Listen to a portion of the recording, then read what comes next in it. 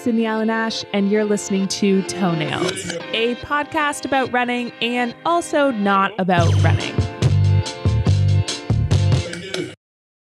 Typhoon Vamco has caused extensive damage in the Philippines, flooding many parts of Luzon, the largest and most populated island. As the impacts of climate change are showing us, the fabricated structures separating us from the Earth are literally and figuratively collapsing. Typhoon Vamco is the 21st cyclone to hit the Philippines this year and the most deadly. Roads become rivers, homes become flattened land, and whole coastal towns have been rendered completely uninhabitable by natural disasters. Mother Nature is effectively reminding us that our boundaries don't mean shit. The dam there has been opened up to simply let out all of the water that's been collected in the water basin there. It's been overwhelmed by a lot of water. A lot of rain has been dumped on the Philippines, on the main island of Luzon, which is the most populous.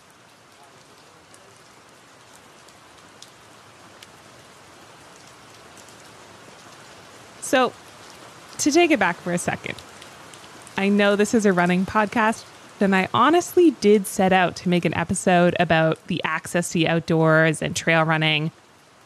I swear I did. But after researching and speaking with Indigenous and diasporic women who have a really strong relationship with nature, I think I need to start this story where it begins. With the land. So don't worry, we'll get to those equally important questions about who has access to the outdoors, to the land, in future episodes. But today we're going to take it back to the drawing board with a more foundational question. What does the outdoors even mean? For hundreds of years, we have maintained a dichotomy between humans and nature. The outdoors and the indoors, the wild and the civilized. And to clarify, by we or our, I mean my ancestors, which are, for the most part, Western Europeans and colonial and immigrant settlers. We've understood the wilderness as our domain, a place to control and subdue. And this is not limited to the trees and the rivers. This perspective also includes whole cultures of people who appear to interact with nature in a way that furthers our belief that they are wild and we are civilized, that they are doing it wrong and we are somehow doing it right. So our reckoning of trail running, the outdoors industry, and really the environmental movement as a whole needs to start here. But before we do that, I want to begin by sharing a really beautiful poem by Lila June, an Indigenous environmental scientist, doctoral student, educator, community organizer, and musician of Navajo, Cheyenne, and European lineages. This poem was first introduced to me by one of our guests on this episode, Maya Anton.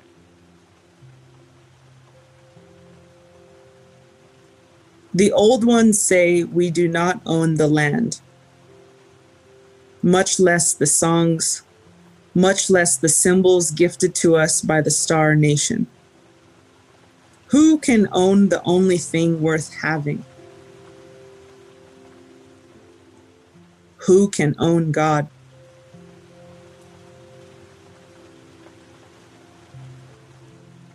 The moment you think you own it is the moment it disappears, slipping through your fingers like holy water.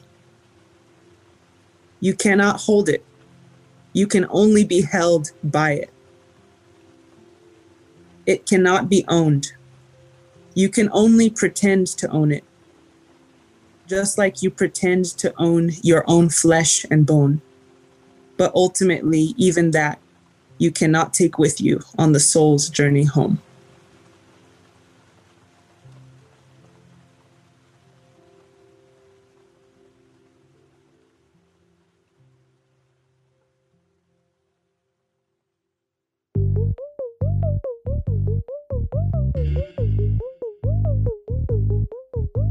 It is worth reminding ourselves of the simple fact that what we believe shapes what we see. even Western science, this ostensibly objective discipline, has in fact been swayed. In hindsight, this idea of us as highly rational beings capable of unbiased assessment has not exactly held up. What I'm saying is this: look, we've made some mistakes. We've ran with some things that probably could have benefited from a third opinion, someone who was not just another powerful white guy.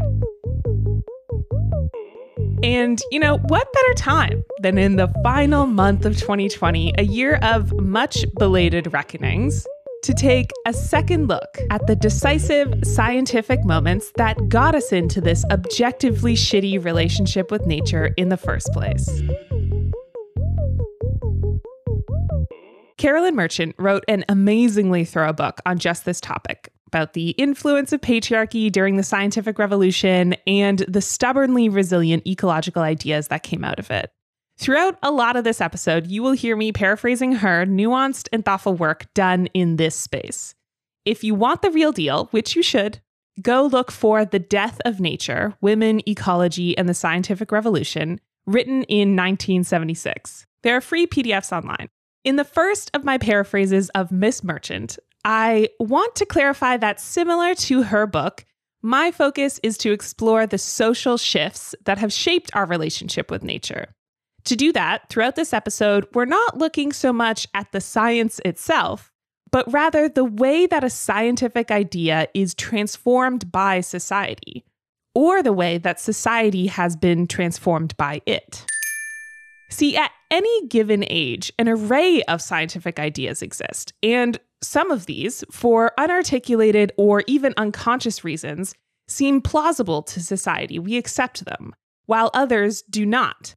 And so some ideas spread, while others die out. Ooh. Occasionally, when groups of influential ideas, or ideas created by those with influence, coalesce into a critical mass, these movements largely dictate the realm of what is possible, so that some ideas assume a more central role in social consciousness, while others move to the periphery. And it's out of these shifts that cultural transformations occur. So for this episode, I'm going to tell you one such story of transformation that sparked my interest. It is a well-worn tale, but I've dug up a bit of a twist from the margins of history and recovered it here for your listening pleasure. You're welcome.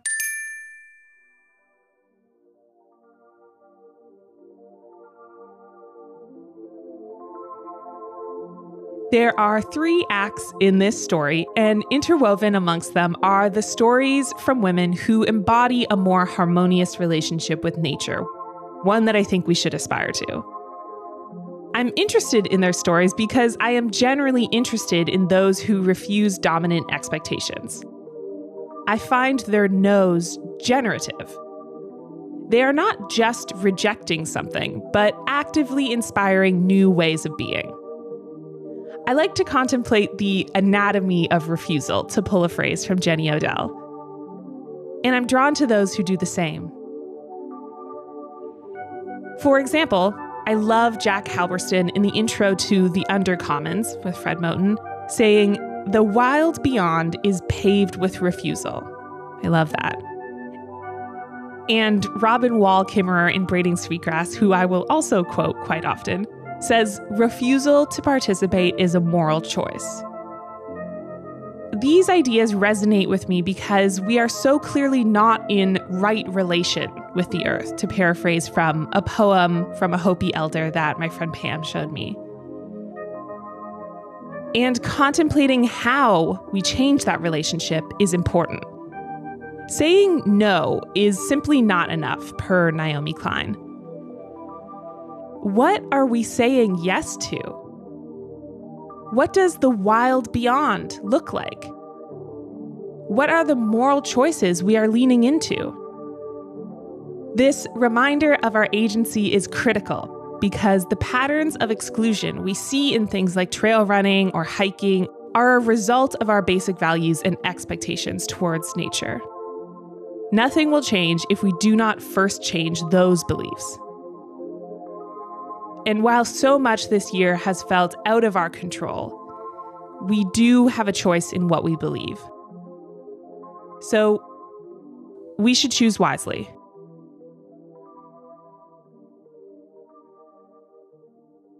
Act 1. In Europe, between the 16th and 17th centuries, the image of an organic cosmos with a living Earth at its center gave way to a mechanistic worldview in which nature was seen as inert and passive, something to be dominated and controlled by humans. While there are many things that shaped this machine image, we can largely give credit to a little old thing called the Scientific Revolution. The Scientific Revolution, for those who don't know, was a series of events that began in Europe in the early 1600s and marked the emergence of early modern Western science. This transition was summarized by William Whewell, aka the guy who coined the word scientist, as a shift from an implicit trust in the internal powers of man's mind to a professed dependence upon external observation, and from an unbounded reverence for the wisdom of the past to a fervid expectation of change and improvement. In hindsight, this is one of those definitive moments where it was real clear. We really thought we knew some shit. During this revolution in thinking, a view of nature emerged which saw the environment as a machine rather than a living organism. And just as machines were built and designed by human hands, the Earth was believed to have been designed by God's hands. This religious connection is important to note because at this time in history, people straight up did not believe science. They thought it was sus. It's like 2020, fucking Groundhog Day. So the idea that observing nature was a way to understand the work of God became a powerful justification for growing the scientific discipline. Here, science and Christianity supported one another, actually. Scientific inquiry lent a rational support to a Christian view of nature, and really the world, while that same science gained social legitimacy from the perception that it was in line with Christianity. One supported the other. And this relationship between nature and God and man was sanctioned by some highly literal interpretations of the Bible. And God said to them, and God said to them, be fruitful and multiply and fill the earth and subdue it and have dominion over the fish of the sea and the birds of the heavens and over every living thing that moves on the earth. Then this view was reinforced by influential figures of that time. Francis Bacon said, the better we understand nature, the better it can be made to serve us. Science is knowledge, knowledge is power. Scientific knowledge is a rich storehouse, both for the glory of God and for the relief of human inconvenience. Verbatim quote from our man, Francis Bacon. What the fuck? Okay. Let's backtrack for a second to understand how this shift actually happened. By the 16th and 17th centuries, the tensions between the Western world of colonial expansion and the controlling organic image of nature in popular consciousness had become too great. There was too big of a divide there.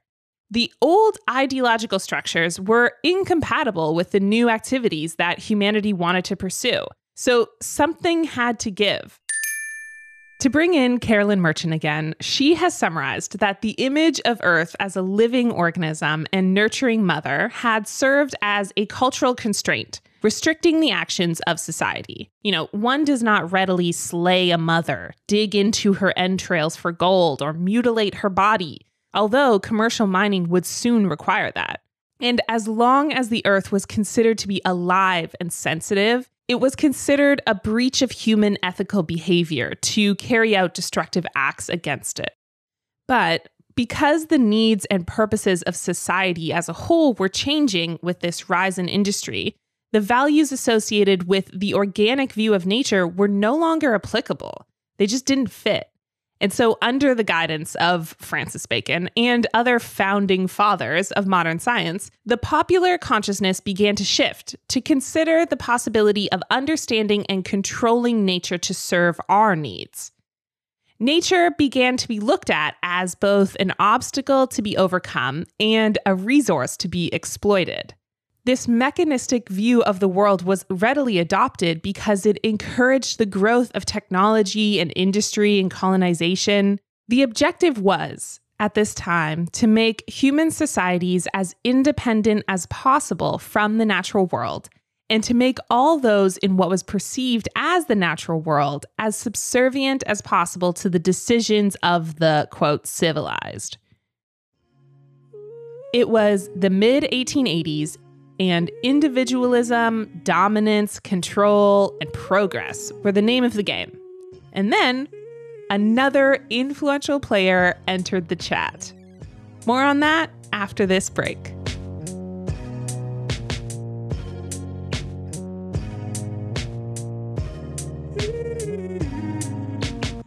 Act 1 done. Let's reflect.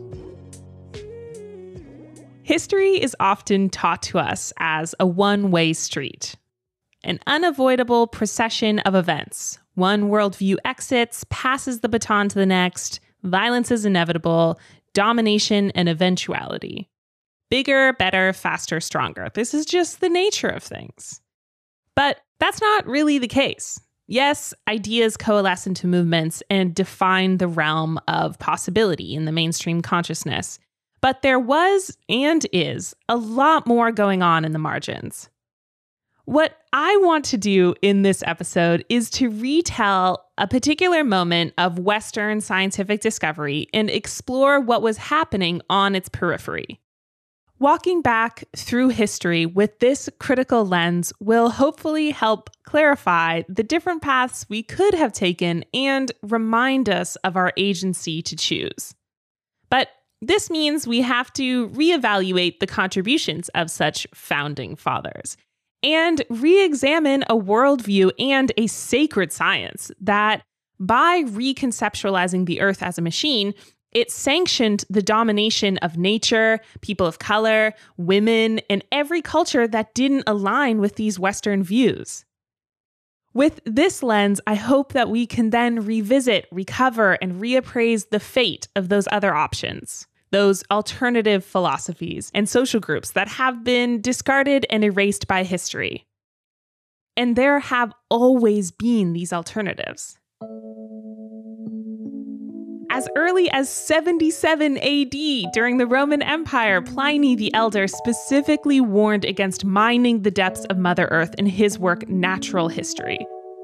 He speculated that earthquakes were an expression of her being pissed off at being violated in this manner. Fuck yeah, Mother Nature, I get you. He said, "We trace out all the veins of the earth, and yet we are astonished that it should occasionally cleave asunder or tremble, as though, forsooth, these signs could be any other than expressions of the indignation felt by our sacred parent. We penetrate her entrails and seek for treasures, as though each spot that we tread upon were not sufficiently bounteous and fertile for us."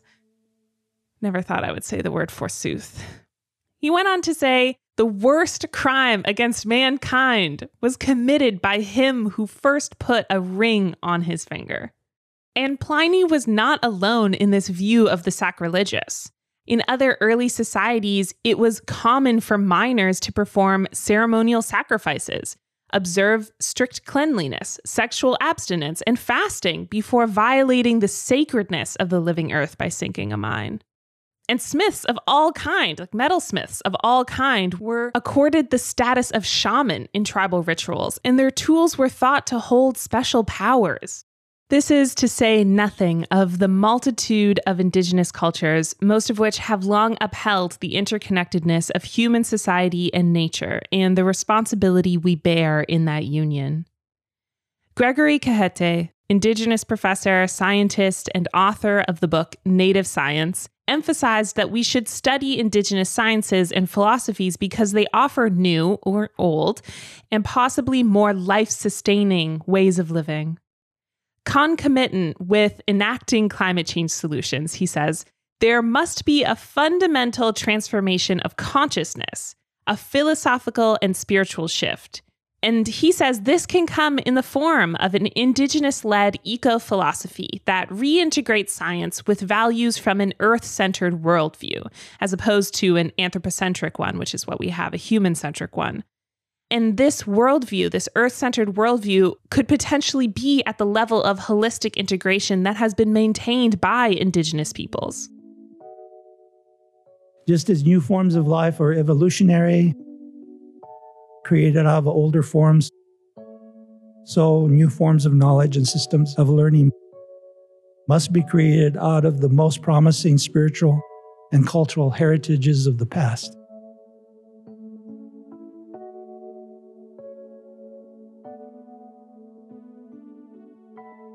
To unpack more about learning and teaching a new worldview, I chatted with Philippine-X organizer, educator, and artist Kristen Sison, based in Toronto. I wanted to get an understanding of your history. Was the kind of spiritual and holistic lens on teaching and learning, was that always really prevalent in your practice, or is that something that came up more recently? Like when did that kind of come to the surface for you? Okay, so my first response to your question traces me back to being really, really little, like elementary school age little, and feeling as though it was my sole responsibility to change the world. Oh. So I'll say that the work of being in these kind of practice learning spaces where young people are teaching each other again how to remember, I can trace the root back to that. I felt responsible as like little baby Kristen to be part of the movement, I guess, towards something different. And I didn't know what that different necessarily was. And I knew that those feelings of something is wrong came from a relationship that I've always inherently had with trees.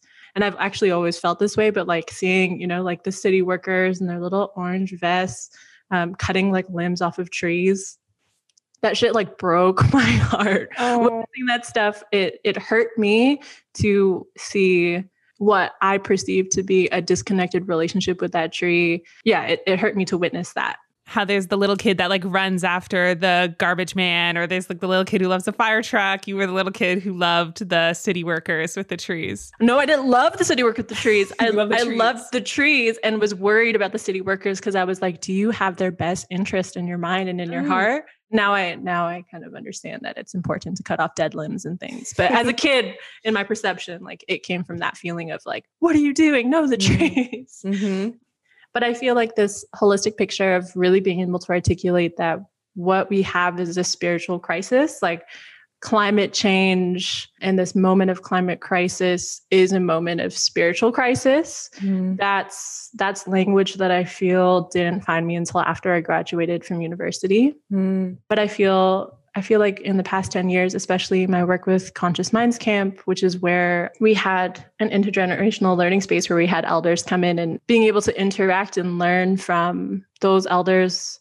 Yeah, a resounding message was like, this work of change making requires us to deepen a relationship with spirit, which requires us to do inner work, which is like this idea of fractals, like the inner is the outer, and our ability to change ourselves is the work of changing the world. Yeah, I don't know if that answers the question in like a... No, it totally did. It prompts another question for me. So you went to university, but then you also, I think you were 16 when you started at Kapisanan? Kapisanan, yeah. Yeah, you've kind of written about how that was such kind of an instrumental turning point in you and your understanding of your history and your culture and kind of what you wanted to do in the future. So what I'm trying to get at by juxtaposing those two moments, even though they didn't happen at the same time, I don't think, is like the difference between learning in an institution versus learning in like a more community-centered environment. And like, what was it like to learn in both of those spaces and how did they influence each other? Yeah, there's so many ways I could answer this question. But when I think of I went to U of T. I majored in the study of religion. So even like the words like study of, it tells the story of this kind of disconnection and like seeing things from outside or above. And then I also studied philosophy and English. I left U of T with this beautiful and very important, like critical lens, like this ability to take things apart and see the ways that things are not working. But in that end, our educational systems generally fail to provide us with spaces or the space to think about what else is possible. Like this is how it is. Here's where those, here's where those systems have come from. Like name them, history, like date them. But I felt very like disempowered and really angry, and also just like super stuck in my head. And I feel like when we're trapped in our head, we continue to perpetuate the very thing that I feel like I'm trying to unravel, which is a sense of connectivity. When you're stuck in your head, you it's like you're separate and above other people who don't think the way that you do, and from the very world which holds you. So I felt disembodied coming out of U of T, and community spaces is where I've been able to come back home into my body and come back into relationship with spirit in a way that was really vulnerable, because I feel like this act of decolonization, of remembering again, I think that comes with a lot of dying work, and it comes with a lot of like really intense discomfort and pain that the institution is just not equipped to hold us through the kind of rebirthing work that is necessary for us to do the healing that Earth is prompting us to do. So community spaces were very, very crucial in allowing for this like coming home to myself to happen. Yeah. Yeah. I want to bring up another thing that you shared. It's a piece of writing from Indigenous knowledge keeper Maria Montejo, I believe is how I'd say her name. Yeah, Maria. I love her. The earth is your body is your first earth, your first site of reclamation and healing. I love that. I wonder if you could share what that brings up for you. Yeah.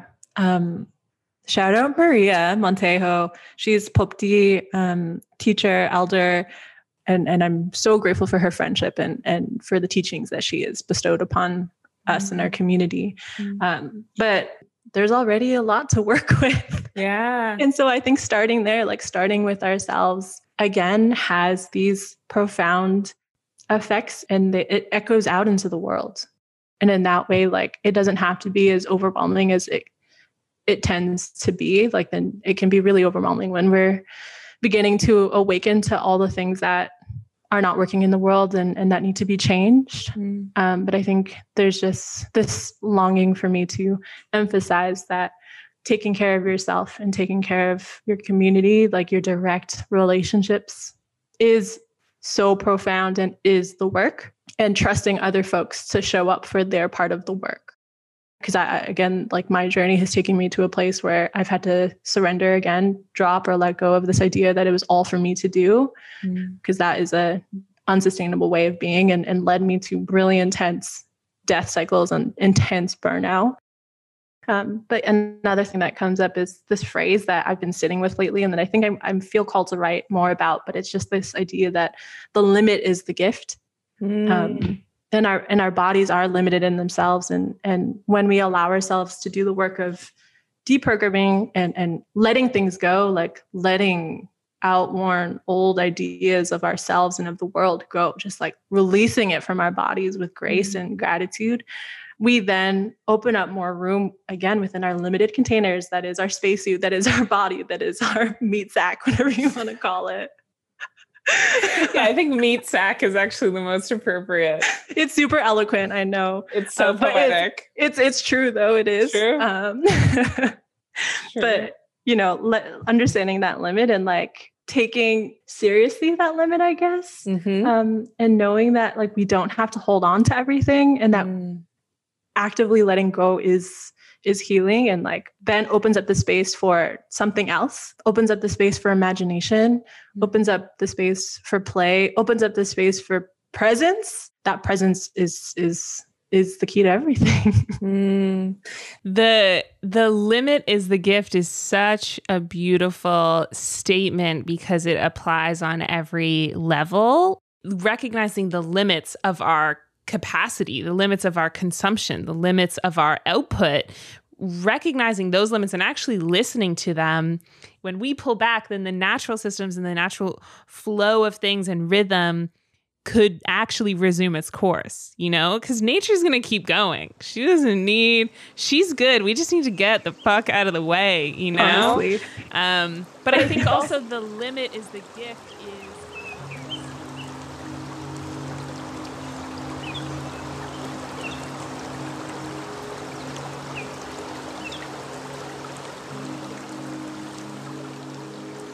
Act 2, 1800s Europe.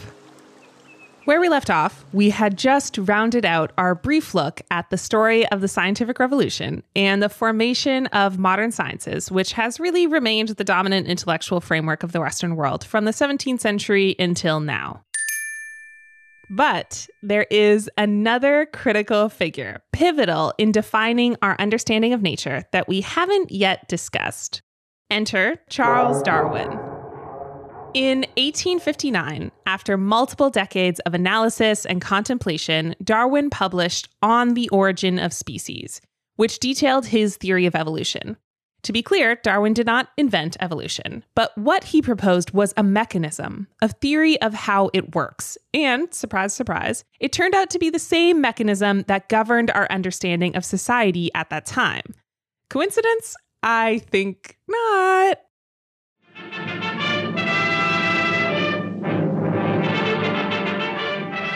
Darwin was, like everybody, a student of his culture. And the harsh environment of the 18th and 19th century England produced some very depressing culture. The storm gathers. Its shadow envelops mankind. It is the eve of cataclysm. History is being written. Darwin based his theory of natural selection on the dismal view of Thomas Malthus, who, in his 1798 book, An Essay on the Principle of Population, he argued that the only direction humanity can go is further growth in population that must outstrip food supply and lead to an overt literal battle for dwindling resources. And Malthus was influenced by Thomas Hobbes, who described human existence as the war of all against all. Safe to say, there was just some real cheery shit going on in England at that time. What a great place to develop the literal basis of the Western world. Sick. Darwin's theory of evolution was based on this idea of the struggle for existence, which he described as natural selection. Darwin maintained a view of ecology as a world stuffed full of competing species, so precariously balanced and crowded that a new form could only gain entry by literally pushing a former inhabitant out. Kind of like a club at capacity when you have no plug at the door, you gotta wait for someone to leave to get in. Doesn't she know who we are? Who are we? But unfortunately, clubs were not like the predominant ecological metaphor in the mid-1800s in Europe. So Darwin expressed this view with the metaphor of the wedge. Nature, Darwin writes, is like a surface with 10,000 wedges hammered tightly in, filling all available space. A new species, represented as a single wedge, can only gain entry by forcing another wedge out. Success, in this vision, can only be achieved by direct takeover by competition.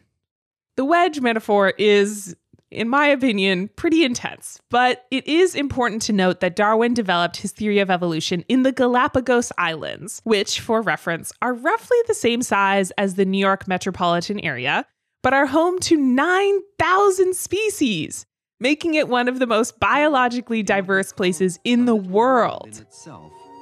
Darwin found strange and wonderful beings, the like of which were to be seen nowhere else.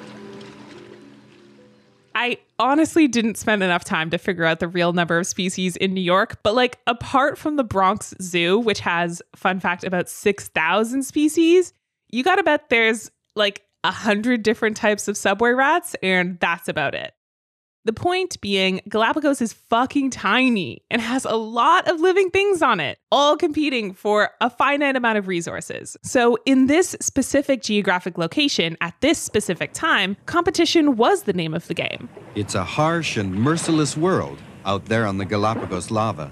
But should Darwin have generalized competition as a rule for the entire world? Debatable. Okay, I digress. So Darwin publishes his theory. It's rooted in struggle. But then Darwin's slightly misguided disciples take this idea even further. Enter Thomas Huxley. Thomas was described as Darwin's bulldog and said he was prepared to, quote, go to the stake if requisite to defend the evolutionary doctrine. Unnecessary, but okay. Huxley argued that any human society set up along these lines of nature will devolve into anarchy and misery, and that, therefore, the main purpose of modern society must be to mitigate the struggle that defines nature and rise above it. So basically, nature is miserable, study it, and do the opposite. Huxley's point of view won many supporters, as it matched the intensity of the times. And it was ideas like these from Huxley and others that coalesced into what became an unfortunately quite predominant wing of Darwin's followers, known as social Darwinism. Social Darwinism is now understood as a variety of theories that apply the biological concepts of natural selection and survival of the fittest to society through sociology, economics, and politics. Social Darwinism has gone on to be utilized as the basis for laissez-faire capitalism, racism, eugenics, fascism, Nazis, and more. It's important to clarify that social Darwinism and Darwin's theory of evolution are two distinctly different things, even if society didn't always see it that way. If aggression was natural, so was war. The specific way Darwin's theory and social Darwinism caught fire has to do, in part, with the way it fit into the dominant worldview at that time. 19th century Europe was taught to believe that competition and struggle for power is what makes the world go round. So they interpreted the ecological world in that same way. What we seek, we find if we try hard enough. While many agreed and disagreed with this view, there was, at the time, a third solution presented that saw nature through a different lens. Not quite a rejection, but an alternative worldview. The most famous expression of this third space was presented by Russian aristocrat turned anarchist, Peter Kropotkin. What was this other idea? Who was this mysterious man? We'll find out after the break.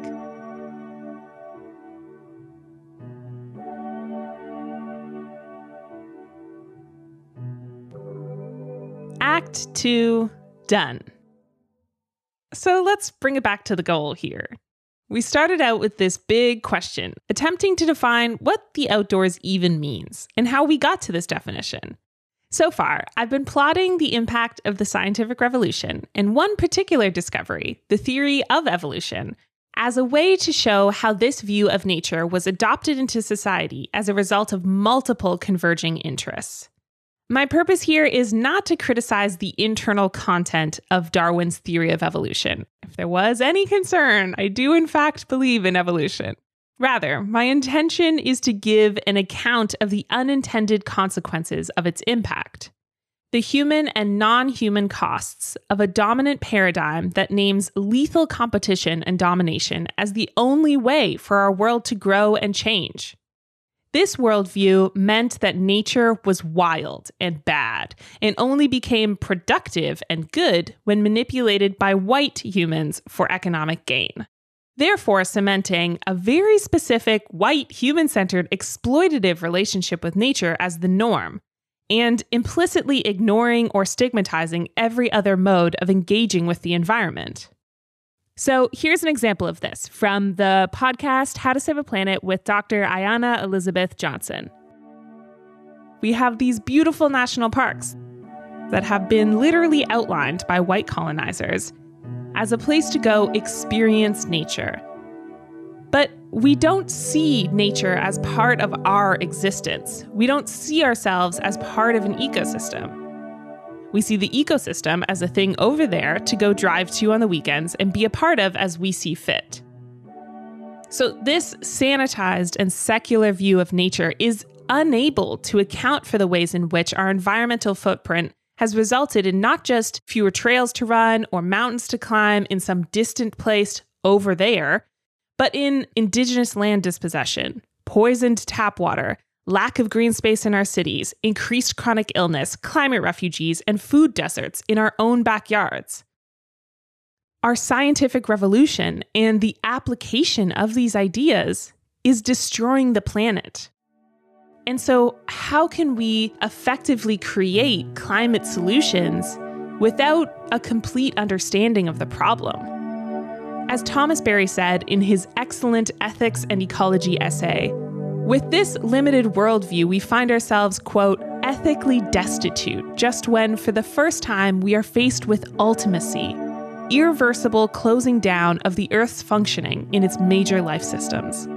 Simply put, the Western wisdom of the past is inadequate in the present. So, where do we go from here?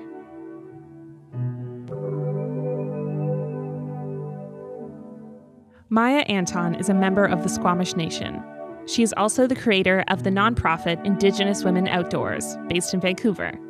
As an avid biker, hiker, and camper, Maya spends a lot of time outdoors, but with a different mindset. I chatted with Maya to learn more about how wisdom passed down from her ancestors shapes her relationship with nature, and how everyone else can also learn to find their way. I guess I can start by going back to my childhood in the sense of I grew up in Squamish, but I did not grow up very outdoorsy at all in a very I guess kind of like colonial sense of like skiing and biking and like I didn't do any of that as a kid. And I have quite a few siblings. There's 4 of us and we're all within 5 years of age. So we're all very close. So my kind of connection to nature growing up was just being outside with them, like with my siblings. I remember making forts in the forest and looking for like robin eggs and getting bee stings. Like that's my connection to nature growing up. And then moving into university, I studied environment. And so, you really learn these systems of connection and that reciprocity that nature already has, that humans have destroyed in some ways and have wrecked, but nature is always there for herself and she's always restoring herself, and there's so many beautiful connections that she has. And then learning my language, it was the most amazing 8 months of my life. I studied Squamish Snecham for 8 months, which is the Squamish language. And we did it in a setting where we actually don't speak English in our classroom. So we learned Squamish in the Squamish language, which is kind of cool. That's so cool. We learned American Sign Language, ASL, at the same time so that we could communicate our wants and needs in ASL. And then our instructors and teachers can tell us what we're trying to say in Squamish and then answer in Squamish. So I haven't just learned like a language and how to express myself in a language, but I've learned a whole different worldview than what I was brought up in. So it's just kind of added this whole other layer to all of it. And it's like reciprocity is built into our language and it's built into this natural system that we live in. And forgiveness is built into the system. And our whole concept of time as Squamish Stalmoch is so different than a colonial concept of time. Like I don't even have a grasp on it. Our word for really far in the future is the same word for really far in the past. And it's just such this beautiful system of give and take that is always there and has always been there and will be there after humans are long gone. That's amazing. I want to talk for a little bit about something that you've written before. I would love for you to read it out because I think it would be great to include a recording of it in your words. But you talk about kind of this idea of playing in the outdoors and a lot of people asking you about this like perspective that I think is obviously very settler, very colonialist, seeing nature as something distinct from us and something to conquer or something to it's over there and we're over here. So I'd love if first maybe you could read read this caption out, and then we can chat about it a little bit. Yes. So I've been asked a lot about my thoughts of playing and the outdoors. In today's world, you always have to give a disclaimer. So I want to say that I am no expert on the subject. And these are my thoughts, but take these words and hold on to the ones that make sense for you to hold on to today, but let the rest of them go away for someone else to pick up. When I go skiing or biking, I don't go to play per se, but I go to get outside and connect with my land and the trees and the plants that I find in the forest. I don't go around calling my backyard a playground, and I don't go to disconnect myself from Mother Earth by conquering a mountain or a peak. I go to remind myself that I'm part of nature and that I'm no better or no worse than the animals I run into or the plants that I see. When I'm outside, I am constantly speaking to the land, trees, air, in the language that they know. Sometimes I know I'm the only skier or biker out there that day that can speak to these living beings in a language they understand. Now, this isn't to say I don't have fun. Some of my favorite memories, and when I'm the happiest, include powder soul turns, cheering on friends, and whooping and hollering down a trail. But for me, this idea of playing in the outdoors and calling a mountain a playground erases the history of a place. Your playground is a space where my ancestors used to travel to pray or to cleanse. This notion of playing erases your responsibility to take care of the land. This notion of playing allows you to extract and never give back. Words are powerful, and think of yours wisely. Oof, thank you so much for indulging me and reading that. It's even better hearing it from your words. I would love to just dive in a little bit into like why you wrote that and what do you hope to teach them? Just kind of expand on the ideas here. I guess where it kind of comes from is, like I said, I didn't grow up skiing or biking or climbing or doing these sports. And as I'm getting older and I'm getting into all of those sports and I bought a mountain bike and I'm, going up the mountain and coming down and skiing. It's hard to sometimes feel connected to the other people who are doing it. And I find a lot of times in these sports, people want to get the line. They want to get up as fast as they can. They want to get the shot. And so it's been kind of hard to connect with everyone in these sports because that's not why I ski or snowboard. And honestly, when I am out there doing all these things, like I'm typically pretty slow because, I'm taking my time. I love being in the trees. When I go mountain biking, like I stop and I pick medicines, and it's just a lot slower of a process for me than other people who, want to get up to get down. Mm-hmm. And so it's been, kind of hard to connect with the outdoor industry because all these ski videos and climbing videos, everyone wants to be the first person to summit this peak. And, that's what the grants are for. It's for this crazy expedition. Like, what does the word expedition even mean? Like, why are you getting out to have this expedition on someone else's territory? It's kind of heartbreaking in a lot of ways. And so many people travel to my territory to do these things. And now that I'm getting into them, I understand why people love them here, because getting into biking and climbing, I've been able to see parts of my territory that I've never seen before. That's really beautiful. But I just do these sports for such a different reason than most people. And I'm finding my community and I'm creating that space in an industry that doesn't really want us to be there. But to share a little bit of my thoughts is just a way to show people why I'm doing the things that I am, why I started a nonprofit to get more Indigenous folks outside, and just share a little piece of who we are as Squamish people to this outdoor industry that has taken up so much of our territory and so many of our ceremonial and sacred sites.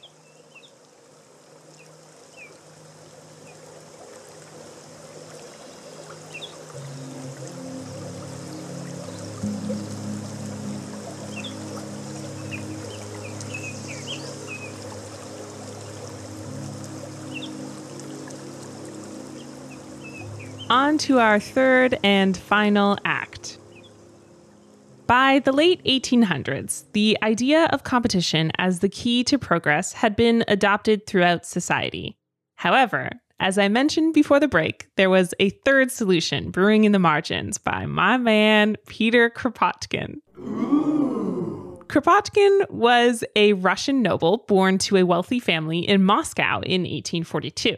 At the tender age of 12, he was already about that eat-the-rich lifestyle, and he relinquished his noble title of prince. He then attended military school, joined the army, and served in a regiment for 5 years in the harsh climate of Siberia. Just as an aside, we'll only do a summary here, but this guy has a truly bonkers life story and was apparently just a lovely man. Oscar Wilde called him, quote, a beautiful white Christ, which is wild. Anyways, let's continue. Stephen Jay Gould, the famed author, biologist, and historian of science, in an article with the telling title, Peter Kropotkin Was No Crackpot, summarized what happens next in Kropotkin's scientific adventures in Siberia. Quote, there, in the polar opposite to Darwin's tropical experiences in the Galapagos, Kropotkin dwelled in the environment least conducive to Malthus's vision. He observed a sparsely populated world, swept with frequent catastrophes that threatened the few species able to find a place in such bleakness. As a potential disciple of Darwin, Kropotkin looked for competition, but he rarely found any. End quote. Instead, Kropotkin continually observed the benefits of cooperation in coping with the harshness of Siberia that threatened all species. And the beauty of these observations could not be reconciled with the Hobbesian or the Malthusian vision of existence as this brutal war. Alongside this, Kropotkin was reading works by prominent liberal thinkers that mirrored this emphasis on cooperative behavior, but in the social realm. And it was these readings, along with his experiences among peasants in Siberia, that compelled Kropotkin to finally become an anarchist. Later, Kropotkin's father would disinherit him for disavowing the military tradition by resigning from the army and returning to St. Petersburg to study. But, committed to the vision, Kropotkin continued to work and spread anarchist propaganda and lead organizing campaigns among peasants and workers.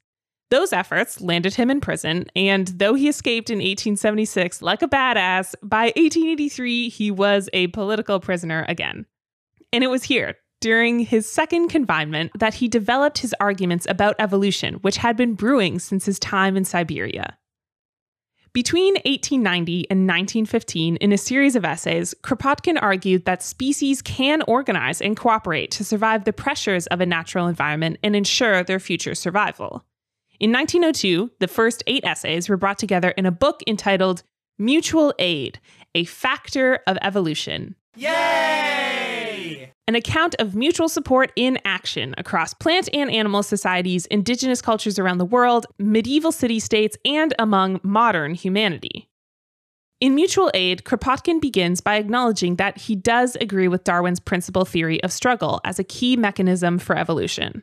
But he then goes on to challenge the idea of struggle as a singular vision, clarifying that he felt it must be divided into 2 fundamentally different forms.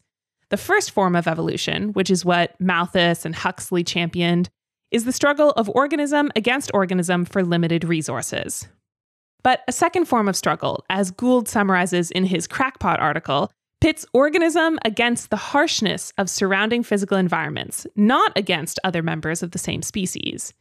In this form, for example, organisms must struggle to keep warm, to survive the sudden and unpredictable dangers of fire and storm, to persevere through harsh periods of drought or snow or pestilence.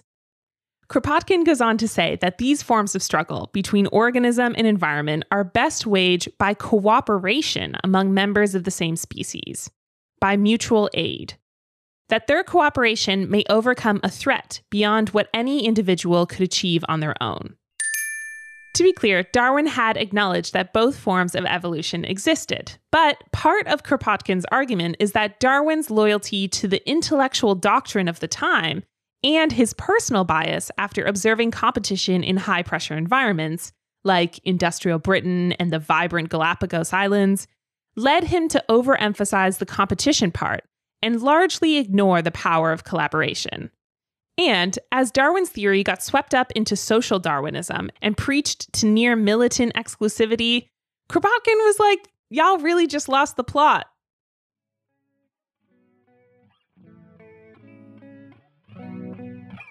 These thinkers were, in Kropotkin's view, not only misguided, but dangerous.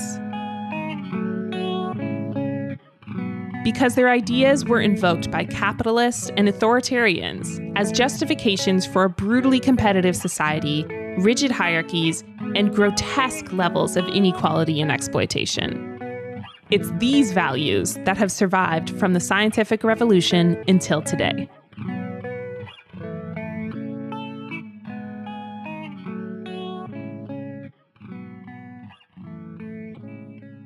Act 3 done. Okay, so while Peter Kropotkin became one of the most famous anarchists of his day, his arguments on the importance of mutual aid as an ecological, social, and political framework were largely dismissed. This is likely an unsurprising end to this story, as community organizing has repeatedly been shot down or squashed throughout history by a winner-take-all view of things. But mutually supportive frameworks have and will always exist, and Kropotkin was far from the first or the only to champion them. For millennia, indigenous epistemologies, while incredibly diverse, often have this central tenet of kinship and responsibility at their core. In this sense, and in so many others, indigenous wisdom predates Western disciplines, which are very young in their understanding of these deeper levels of relationship. And the benefit of this type of eco-philosophy is obvious.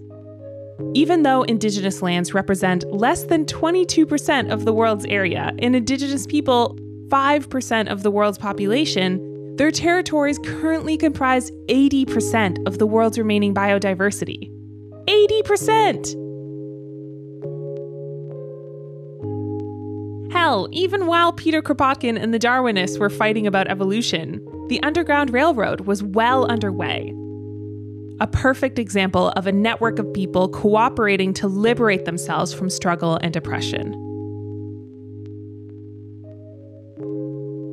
And in more recent history, mutual aid was present in the 70s when the Black Panther Party started a free breakfast program, which within its first year was feeding 20,000 children in 19 cities across the country.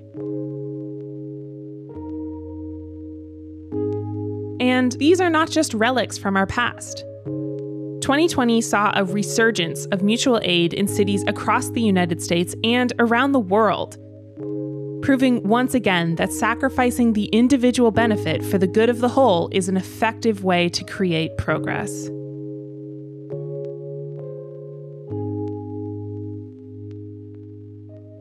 Ashley Thompson is a tribal member of the Red Lake Ojibwe Nation and is currently completing her PhD in anthropology and indigenous archaeology. She is also a runner, biker, and hiker and is currently living in Tucson, Arizona. Ashley has shaped her learning journey to prioritize deepening her understanding of indigenous knowledge systems. I spoke with Ashley to learn more about how indigenous science, economy, and philosophy could guide us to a better future. And I should say, so I'm a tribal member of the Red Lake Ojibwe. My mom is Ojibwe. My dad is white.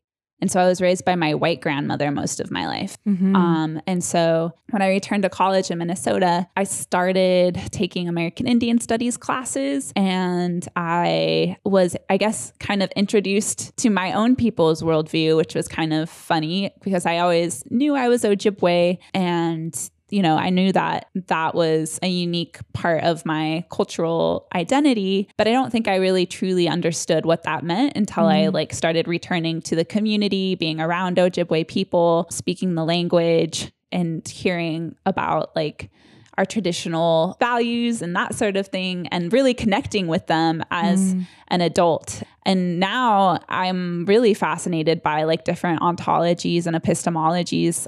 As a PhD candidate, part of my comprehensive exams, I had a whole question on indigenous philosophy and how it differs from other philosophies.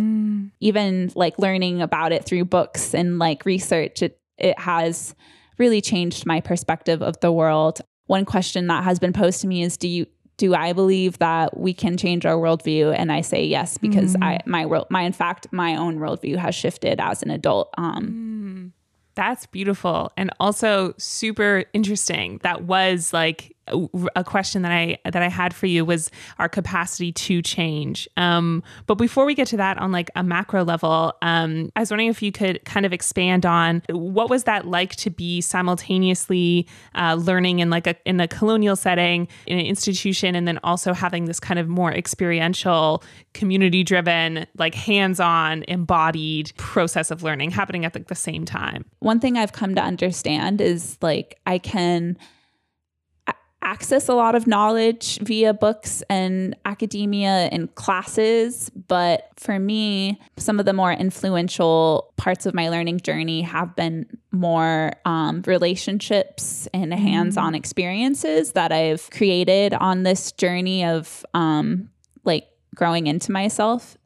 And one thing about Indigenous pedagogy is this understanding that experiential learning is a really valid and basic form of Indigenous knowledge systems, and that relationships form our world, and whether that be relationships to each other, to the land, to other beings like animal or plant relatives. And so I appreciate all of the academic knowledge I've gained over the last 10 years, but I really yearn for more hands-on relationship building experiences, and I've really tried to build them into my own research.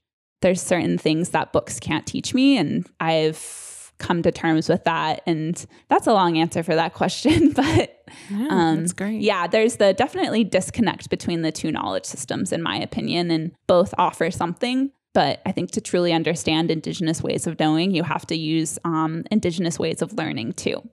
How do you feel about the kind of weaving together of like colonial knowledge systems and Indigenous knowledge systems? Like I sometimes feel, especially right now in like the thick of all this research and like just feeling very existential, I'm like, just throw everything colonial out, throw it all out, and like, let's start again with everything Indigenous. But what are your kind of thoughts? I frequently think about these sometimes contradictory like ways of knowing or politics. And I think that settler colonial institutions are often based in Western value systems of competition, individualism, profit, white supremacy, to be honest, and capitalism. And I think that those are all serving humans, and not all humans, but like a select few, mostly white, mostly wealthy, the elite of our society. And Indigenous forms of governance and worldview are totally opposite of those sorts of values. Whereas Western society champions individualism, Indigenous society champions community-centered mindsets. One of us is not well if all of us aren't well, if you know what I mean.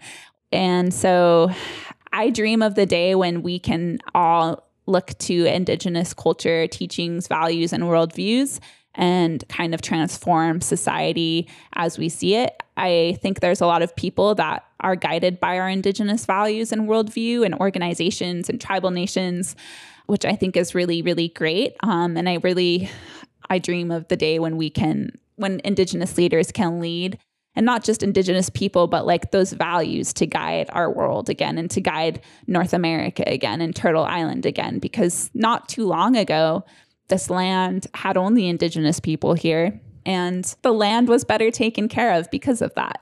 But in terms of Western knowledge and Indigenous knowledge, I've studied this, like the differences between Native science and Western science, whereas Indigenous people look at phenomena through a really wide lens, and you look at systems rather than parts, and you see how things are interconnected and how relationships build the world. Western science tends to zoom in and look at things on a micro scale. I think it can be good. Like, I think Western science and Indigenous ways of knowing really do complement each other.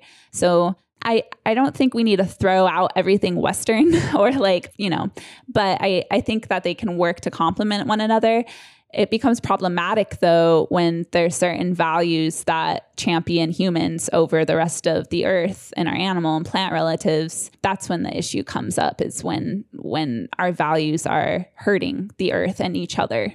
like you can apply it to like science, you can apply it to economy. Like traditional economies are way more about relationship building and reciprocity, whereas like capitalist economy is all about competition and individualism and accumulating wealth. Indigenous societies measure wealth about, like traditionally at least, about how much you could give away, not how much you could accumulate. And in an indigenous society, people like Bezos, and they would never even have the opportunity to get that wealthy because that wealth would be redistributed to the community. I honestly believe that shifting our worldview to indigenous values could solve a lot of problems we see, whether that be the climate crisis is a huge one that I'm always thinking about, or even social problems. Yeah. Indigenous societies, we take care of our community members. On this topic of kind of the multiplicity and the different ways of viewing things and how in the contradictions kind of within that, I want to return back to one of the original things that you had said in the Arc'teryx panel that really prompted me to dive deeper into this area. The question, or the kind of series of questions you posed, were what is public lands, who are they public for, and at the expense of whom? But I'd love if you could kind of expand on those ideas and share more about where that thinking came from, or what it brings up for you, just expanding on those ideas in general. Public land to me is more of a myth. It's kind of like the Thanksgiving myth or any sort, the Columbus Day myth, where there's this alternative truth that Americans like to ignore, and that's the genocide of Indigenous people. It's the stealing of Indigenous land and the continuing dispossession of Indigenous peoples to their lands. And so being in the outdoor recreation scene as a runner and a climber, I'm kind of like in both of these worlds. I'm in like the Indigenous world and seeing, you know, issues of protecting water and land from the Native perspective. And then I see a lot of outdoor recreationalists that are also, you know, in the sphere of interested in protecting the land. But there's a lot of talk of public lands and public land stay. And it really makes me cringe, especially if there's no acknowledgement that the public lands are Indigenous lands. My friend Lydia Jennings, she's a soil scientist and she's a native, she's Yaqui. She recently just said something that really stuck out to me. She said that Indigenous peoples are not stakeholders, we're rights holders. We're a step above stakeholder, I would say, in terms of connection to these lands. These are Indigenous lands, and they create our oral histories, they create our contemporary knowledges, our spirituality, our languages, our food, like everything is dependent on the land. And so I think like outdoor recreationalists appreciate the land and we all have common goals of protecting it. But I think a lot of these protections need to be Native led, and Native people need to be like, not just like, it's beyond stakeholding. It's kind of like, it's rights.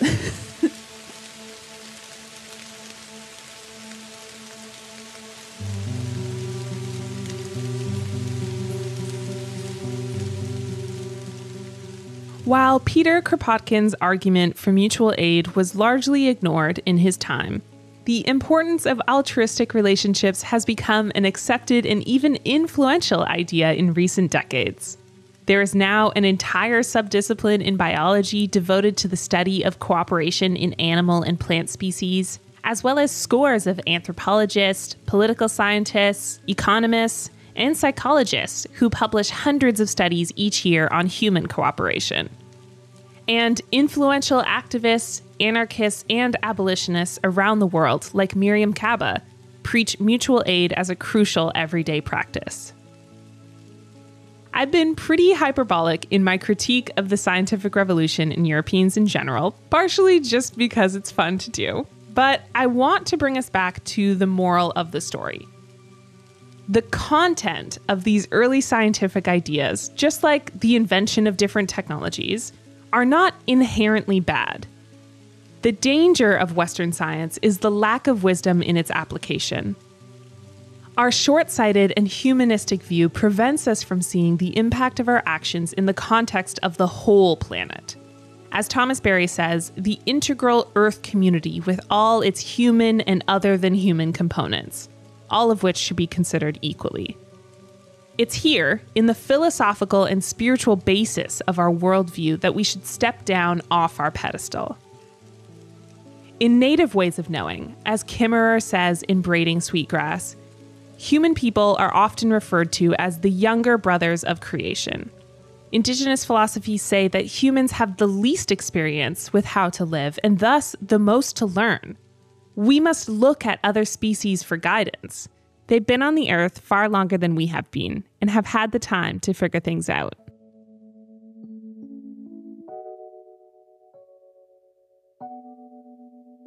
So, in 2020, as we face a much belated reckoning with the fundamental worldview that has shaped institutions and systems till this point, I believe it would be helpful to remember the teachings and teachers among us that embody a more tender and integrated worldview. Because it's these collaborative frameworks, Adrienne Maree Brown says, that show us that adaptation and evolution depend upon critical, deep, and authentic connections, like a thread that can be tugged for support and resilience. The quality of connection between the nodes in the patterns. So, in the critical race to save our own lives, we should look laterally to one another, both human and non-human alike, and remember the words of Kimmerer one last time. All flourishing is mutual.